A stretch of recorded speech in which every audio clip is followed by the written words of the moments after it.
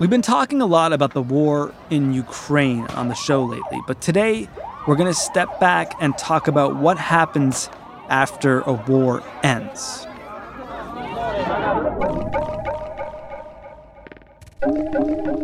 It's been a little over 6 months now since the Taliban regained control of Afghanistan, and the United States made a very messy exit from its longest ever war. Roughly 80,000 Afghans in danger of retaliation from the Taliban qualified to be airlifted out of the country, as you might remember. They were brought to a number of other countries, including the United States, as evacuees. And on the show today, you're going to hear from one of them about starting over after war.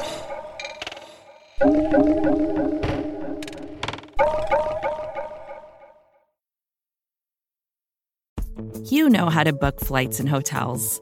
All you're missing is a tool to help you plan that unbelievable travel experience. That's why you need Viator. Book guided tours, excursions, and more in one place. There are over 300,000 travel experiences to choose from, so you can find something for everyone. And Viator offers free cancellation and 24/7 customer support for worry-free travel. Download the Viator app now and use code Viator10 for 10% off your first booking in the app. Find travel experiences for you. Do more with Viator.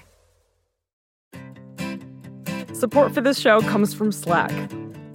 You're a growing business and you can't afford to slow down. If anything, you could probably use a few more hours in the day. That's why the most successful growing businesses are working together in Slack. Slack is where work happens, with all your people, data, and information in one AI-powered place. Start a call instantly in huddles and ditch cumbersome calendar invites. Or build an automation with Workflow Builder to take routine tasks off your plate. No coding required. Grow your business in Slack. Visit slack.com to get started.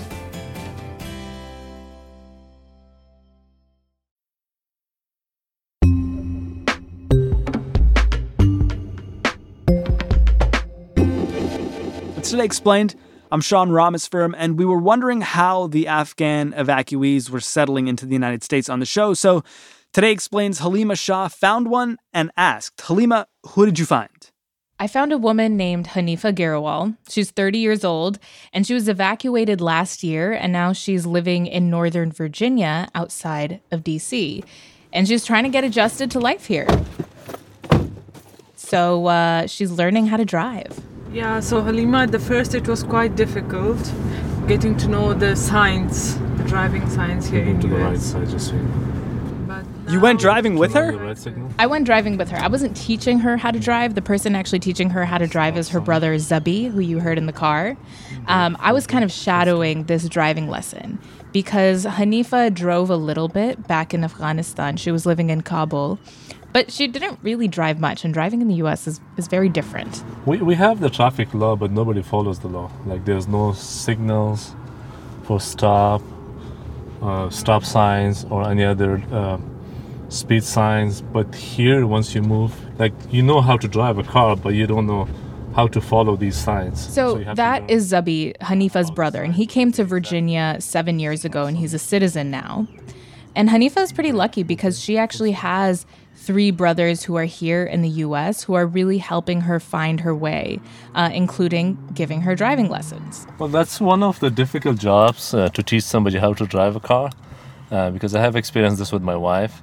Like, I'm not a good person to teach how to drive a car because I don't have that much patience. Brotherly love. No, wait, hold on. Look at your mirrors, both sides. You need to put your signal, okay? Yep, keep driving, good. Wait, Haleema, I feel like we skipped right to driving, but where does she live? Like, what's her housing situation? So Hanifa lives in a 2-bedroom apartment, which she shares with her parents, brother, and nephew, who were all evacuated with her. Oh. I'm sure the long-term goal is to move in somewhere that's a little bit bigger, but this apartment was very hard to come by. Most Afghan evacuees, when they came to the U.S., were brought to U.S. military bases first and then were resettled into homes. So for people who are resettled in Northern Virginia, it's really hard to find housing because 1, it's a very expensive area, 2, they didn't have income, and 3, a lot of places don't accept a cosigner. So they were able to nail down this place because it was one of the few that would accept them if their resettlement agency agreed to pay 90 days of rent. And when those 90 days are up, Hanifa and her family will be expected to cover rent on their own. So now we are all looking for jobs. My brother and my nephew got a part job once, and then it was far from here, and they didn't have a car, so couldn't reach there.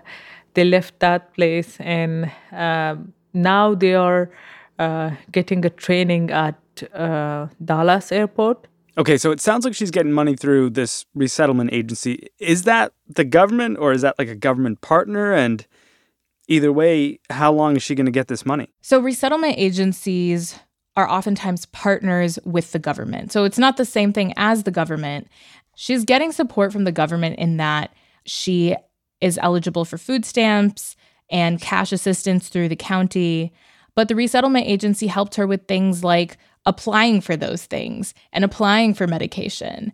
The government has given her a work permit and a social security number. Okay. Does she like life in America so far? She likes that her life isn't in danger, but I mean, suburban Virginia is very quiet and it's nothing like Kabul. I imagine that to be true, Haleema. Yeah, I do too, because as a person who drove like 45 minutes to an hour from DC to suburban Virginia to do this story, I was like, damn, it's quiet out here. I am out in the boonies. I miss everything. Sometimes when I wake up in the mornings, I even miss the air. Driving on the streets, my home, my office, colleagues, my friends, and I miss everything about the country. And she had a really high-powered career in Afghanistan. I think without that, she's feeling kind of bored. Usually the days are spent in doctor appointments or driving practice. Yeah, that sounds kind of boring compared to a high-powered career in Afghanistan. What was she doing? Well, that's sort of the whole reason she's here. She was a human rights attorney. For working, I have worked with Afghanistan Independent Human Rights Commission for almost 5 years. And eventually, she worked directly with the previous government of Ashraf Ghani. For almost a year and 8 months as Kabul Deputy Governor on Socioeconomic and Development Affairs. So the fact that Hanifa worked with the previous government meant she had to get out of Afghanistan because she could face retaliation from the Taliban for being a member of the last government. It was 15th August, and I prepared myself for the office, and it was 8 o'clock in the morning when I reached the office. I went to start my work normally. The colleagues were still coming, and they were telling me that something is not normal. And I tried to motivate them, and I told them everything is okay, just get back to your work. While there was still a fear in my heart. And then it was around 10:30 when I received a call from our general director's office, who told us to leave the office immediately.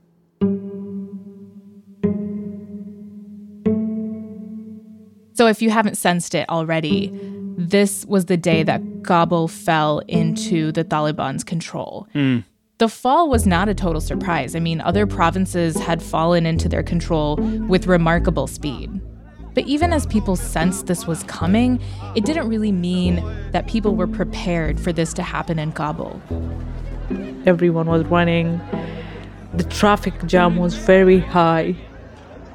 And the only thing that came to my mind was going to the airport, because we thought that might be the safest place, because the U.S. Embassy was still in the airport. So while others were waiting for days at the Kabul airport, Hanifa actually managed to get on a plane on August 15th. Somehow, that moment was very heart-wrenching, because we knew that whatever was gained in 20 years, that has all been lost. And people were so desperate, they didn't want the Taliban, and they were so afraid that they were ready to do anything just to flee from Taliban.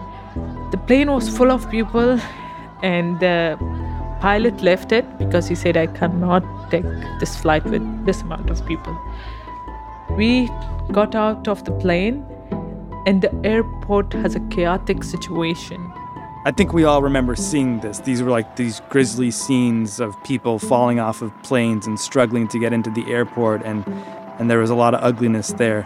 What does Hanifa do in the middle of all that chaos? Hanifa left the airport, but she didn't go home because she was expecting the Taliban to come looking for her. And she spent the next 6 days in hiding until she heard from U.S. officials.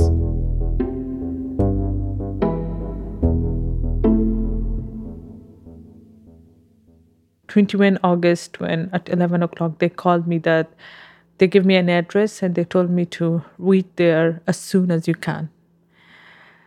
And I was also panicked because I knew this is the last option that I have and I have to get there. So what happens after she gets this call? What does she do?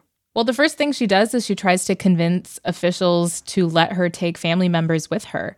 Initially, when Hanifa got this call, it was so Hanifa could be evacuated from Afghanistan. She managed to convince officials to let her take her parents, her brother, and her nephew. Nice. And are they like straight on a direct flight to Virginia? What happens next? No, they were actually flown from Kabul to Qatar, and then they were sent to an airbase in Germany. It actually wasn't until they arrived at Dulles Airport, which is in Northern Virginia, just outside of D.C., that Hanifa realized what her family's immigration status would be. What was her immigration status? A very precarious one. They didn't get one of the more common immigrant visas. They got something called humanitarian parole, and Hanifa had no idea what it meant. She actually had to Google it once she got here. I'm Googling it right now. Actually, when we were evacuated, nothing was told. How are we going to take to U.S.? What will be our status? Nothing. But when we reached to Dallas Airport here in Washington, they put the humanitarian parole visa to our passports. And then when we did the search for it, the only thing I could find is that it's one of the urgent visa systems by U.S. What did you find in your Google search, Sean? A bunch of government immigration bureaucracy kind of stuff? Yeah, that sounds about right. Humanitarian parole is actually this rarely used program that the U.S. relied on for Vietnamese evacuees. Yeah, so it's an old program, and it's kind of a fast track for foreigners who are in emergent situations and really need to get to the U.S. as soon as possible. It's okay. It's a program that does not grant permanent residency. Instead, it gives someone 2 years of protection from deportation. And about 70,000 of the 80,000 Afghans who were evacuated are classified as humanitarian parolees, with the idea being that they're going to have 2 years to get their paperwork together and qualify for one of the more permanent pathways, which would be a special immigrant visa or asylum, which come with permanent residency or a pathway to citizenship. I mean, 2 years sounds like a reasonable amount of time to figure that out, yeah? It does, but not when there's a mountain of SIV and asylum applications that are still waiting to be processed. The backlog has been growing and growing over time. Overall, it's a growing number of asylum applications and an agency that just hasn't been keeping pace with that number. So this is Julia Galat. She's a senior policy analyst at the Migration Policy Institute. And they reported a backlog of about 18,000 SIV applications and over 400,000 applications for the affirmative asylum system, which is the type of asylum Afghan parolees would apply for. Wow. Yeah. Mount asylee. A mountain indeed. And which is Hanifa applying for, the SIV or the asylum? Well, Hanifa has not applied for either yet. She wouldn't even be eligible for SIV, because that is pretty narrowly defined as a program for somebody who worked directly with the U.S. government or U.S. government contractor. What she would be eligible for is asylum, which is a much broader pool of people. And she would have to demonstrate that as a former official of the Afghan government, her life is in danger, and she has this founded fear of persecution in her home country. But the reason Hanifa hasn't applied for either of those two things is because she doesn't think her application is going to be processed anytime soon. So what's she going to do? She's hoping for a third option. And it's a third option that doesn't exist yet, but it has been floated, And in order for it to come into existence, there will have to be a big fight on Capitol Hill.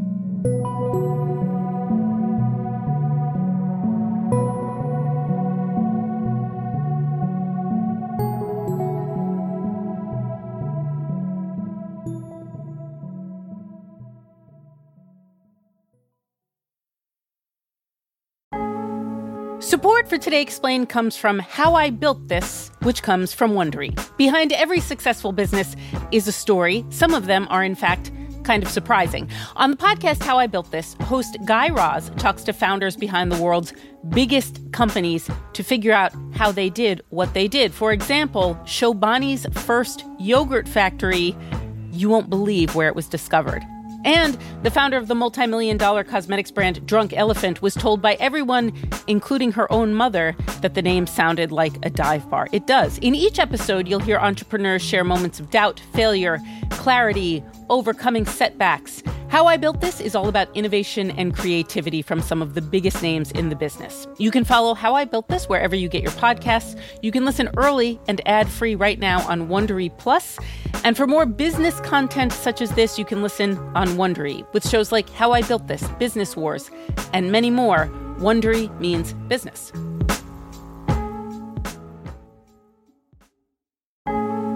Support for Today Explained comes from Ramp. This ad goes out to all the finance professionals looking for love. I'm just kidding. Looking for a better way to simplify business finance across expenses, vendor payments, and accounting. And to all the accountants tired of the same old finance software, Ramp may be the answer you've been looking for. Ramp is the corporate card and spend management software designed to help you save time and put money back in your pocket. So what does that mean? Well, according to Ramp, they give finance teams unprecedented control and insight into company spending, issue cards to every employee with limits and restrictions, automate expense reporting so you don't waste time. Ramp says its accounting software automatically collects receipts and categorizes your expenses in real time so that you don't have to. That could put an end to chasing down receipts and to your employees spending hours submitting expense reports. And now you can get $250 when you join Ramp. Just go to ramp.com/explained, ramp.com/explained, ramp.com/explained. Cards issued by Sutton Bank and Celtic Bank, members FDIC. Terms and conditions do apply.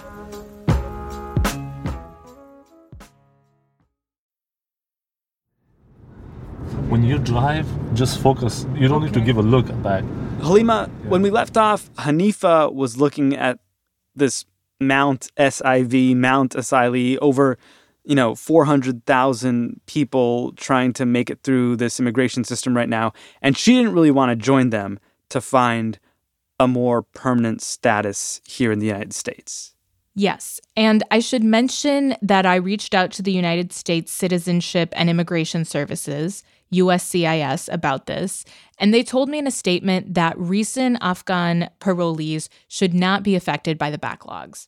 There is no backlog for affirmative asylum and SIV applications for Afghan nationals who were paroled into the United States through Operation Allies Welcome. DHS previously announced that the department will exempt filing fees and streamline application processing for Afghan nationals who were paroled into the United States for humanitarian reasons on or after July 30th, 2021. And since the backlog is not supposed to delay Afghan parolees' asylum or SIV applications, I asked USCIS how many of those applications they've approved so far, and they told me, the data you've requested is not publicly available at this time. Sad. Now, to Congress's credit, they did order agencies to decide Afghan parolees' asylum cases in roughly 5 months. But Julia Galat at the Migration Policy Institute isn't sure that will actually happen if the agency gets a wave of applications from the thousands of parolees who are already in this country. Given the way things are currently moving, it seems like it would take several years to get through 70,000 Afghans asylum applications, or even 36,000, whatever the number turns out to be of people who apply for asylum. In recent years, the U.S. has approved fewer than 30,000 affirmative asylum applications per year. So at that pace, this could take quite a while. How does Hanifa feel about her status in this country right now? The the options she has, the timeline, all of it? You know, I asked her if she felt like she was given false hope because she was basically evacuated from Afghanistan, told she was going to be taken somewhere safe, and it wasn't until she got there that she found out her status is temporary. I won't say that they gave us a false hope, but I guess Afghans don't deserve it. Being the close allies and working with them for a common cause all these years, I think the U.S. government and the U.S. people, based on the values they believe on, they will try to advocate for Afghans, and I'm sure they will find a legal path for them. Okay, so it sounds like instead of false hope, she's actually hopeful that Congress will get together and figure out an additional path for Afghan evacuees, not the special immigration visa nor asylum, but some third path. Yes, and that third path would be something called the Afghan Adjustment Act. This would create a straightforward pathway for Afghans to apply for green cards. Basically, anyone who was evacuated by the United States to the United States from Afghanistan in recognition of their humanitarian need could have a way to apply for a green card. And basically, an Afghan Adjustment Act would mean that evacuees would have to go through the standard green card background checks instead of the SIV or asylum processes, which are far more cumbersome, take way more paperwork, and usually require a lawyer's assistance. How likely is Congress to do something like this? I think Congress has a lot of other things on their mind, like Russia and Ukraine and stuff like that. Yeah, and Congress also has a very bad track record with passing any kind of bipartisan immigration legislation. But a source of hope could be that they have done stuff like this in the past. Thousands of refugees fleeing Vietnam. Many don't make it this far. We hope that we will get all the help of the people in the government of the United States. Please help us to survive. And when we look at the Vietnamese example, we see that a Vietnamese Adjustment Act didn't pass for Vietnamese parolees until about 2 years after the fall of Saigon.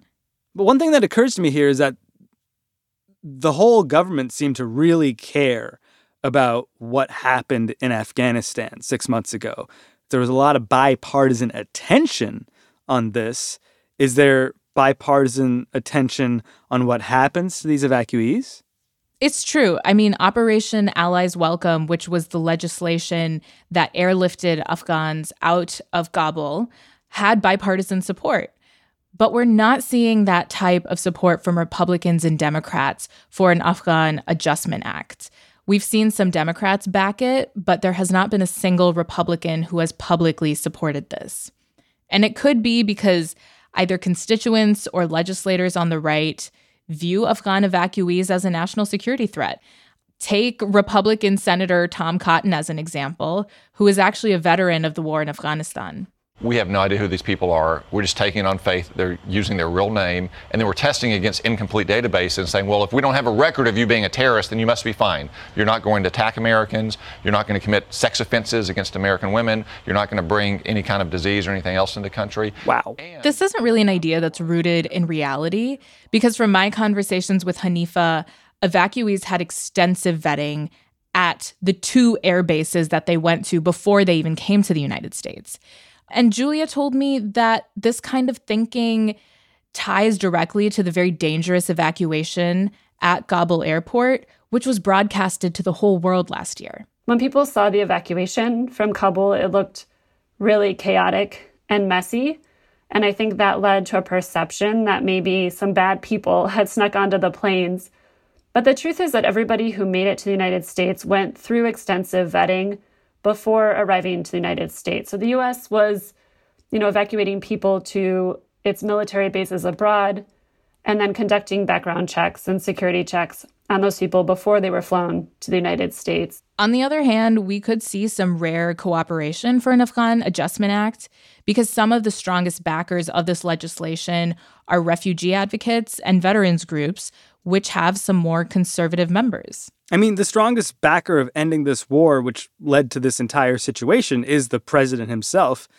Is he going to throw his weight around on this issue? Is there anything the executive branch can do without Congress?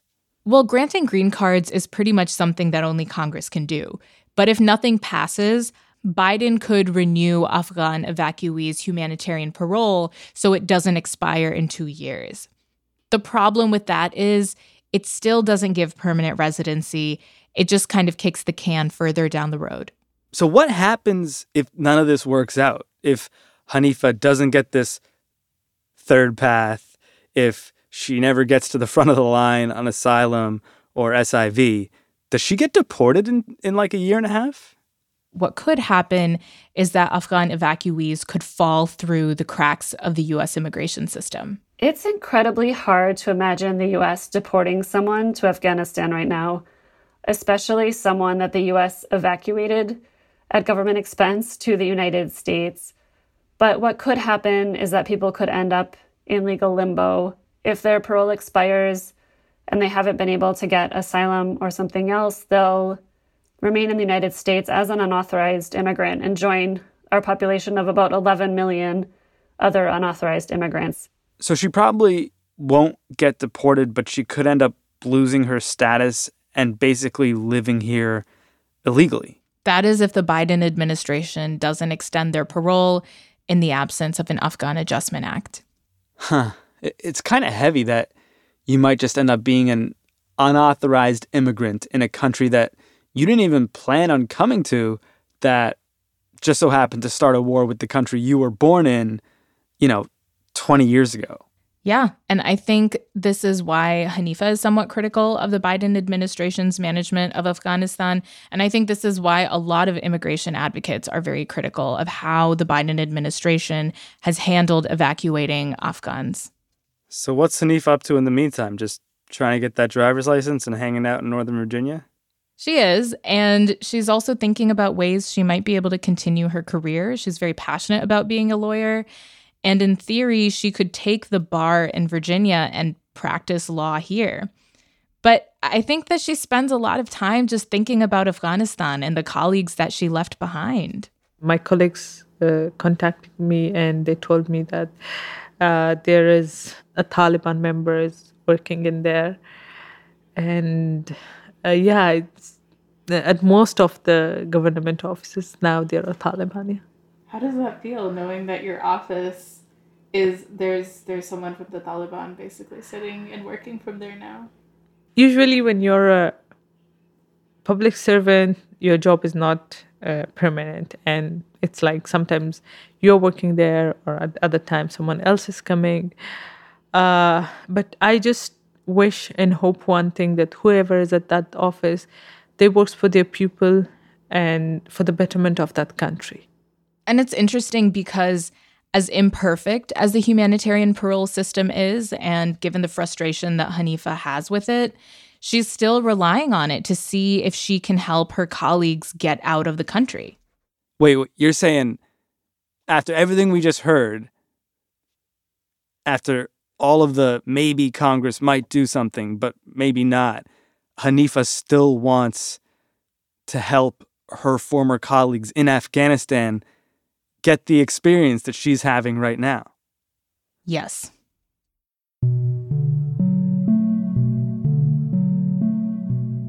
Most of the time when I'm thinking about them, I just can't do my daily activities because I just wonder that what's going to happen to them. What if I hear any bad news? And I try to apply for humanitarian parole for most of them. But unfortunately, the process is very slow and I haven't heard anything back yet.